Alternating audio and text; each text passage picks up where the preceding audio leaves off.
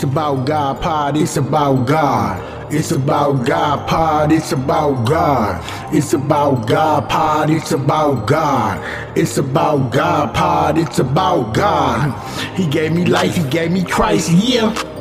Baptized with Christ, I have new life, yeah, yeah. Power in the word of God, yeah, yeah, yeah. Morning, noon, and night, listen to my pod, yeah. Got me and sealed me, I will never walk away again. Fill me with the Holy Spirit, he washed away my sin. My help comes from up above. My Father shows me nothing but love.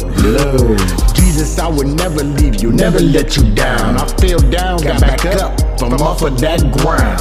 Tune in every day, cause it's about God. It's about God, pod, it's about God. It's about God, pod, it's about God. It's about God, pod, it's about God. It's about God, pod, it's about God, yeah.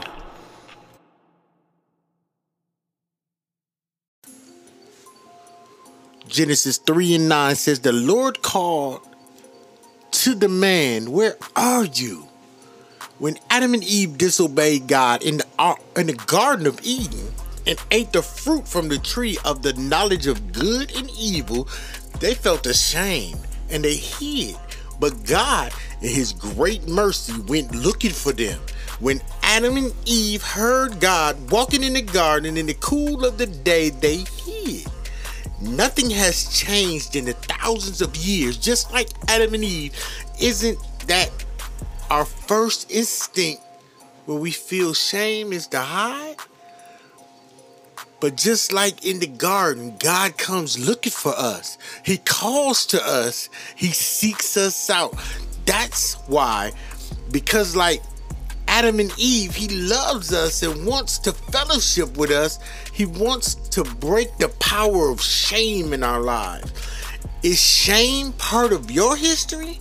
Do you feel less than, not enough, inadequate? Even when you can't perceive it, God is searching for you.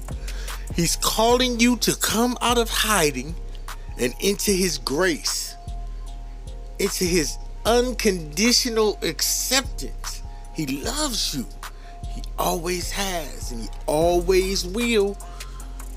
Let's pray. Lord, please show me the ways you are searching for my heart. Help me come out of hiding and experience your healing and transforming love. In Jesus' name, amen.